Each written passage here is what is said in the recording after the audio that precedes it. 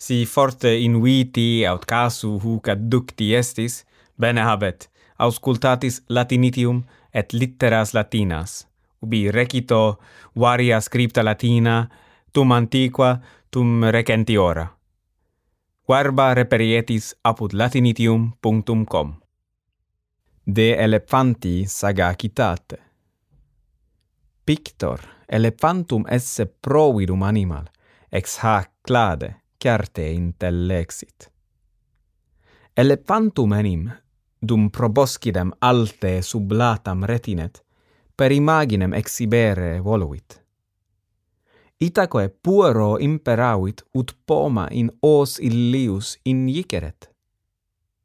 Quo poma injiciente, diu elephas proboscidem extollebat, at cum iam illa defuissent, nec quid sibi esset faciendum sciret puer, revera ei illudens, poma se offerre simulabat.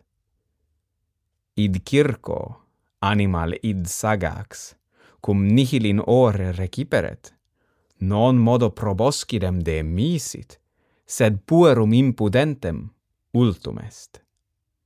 Imaginem enim paene confectam, per acuti stentibus totam pertusam, pessum dedit, puerumque invicem ludibrio affecit.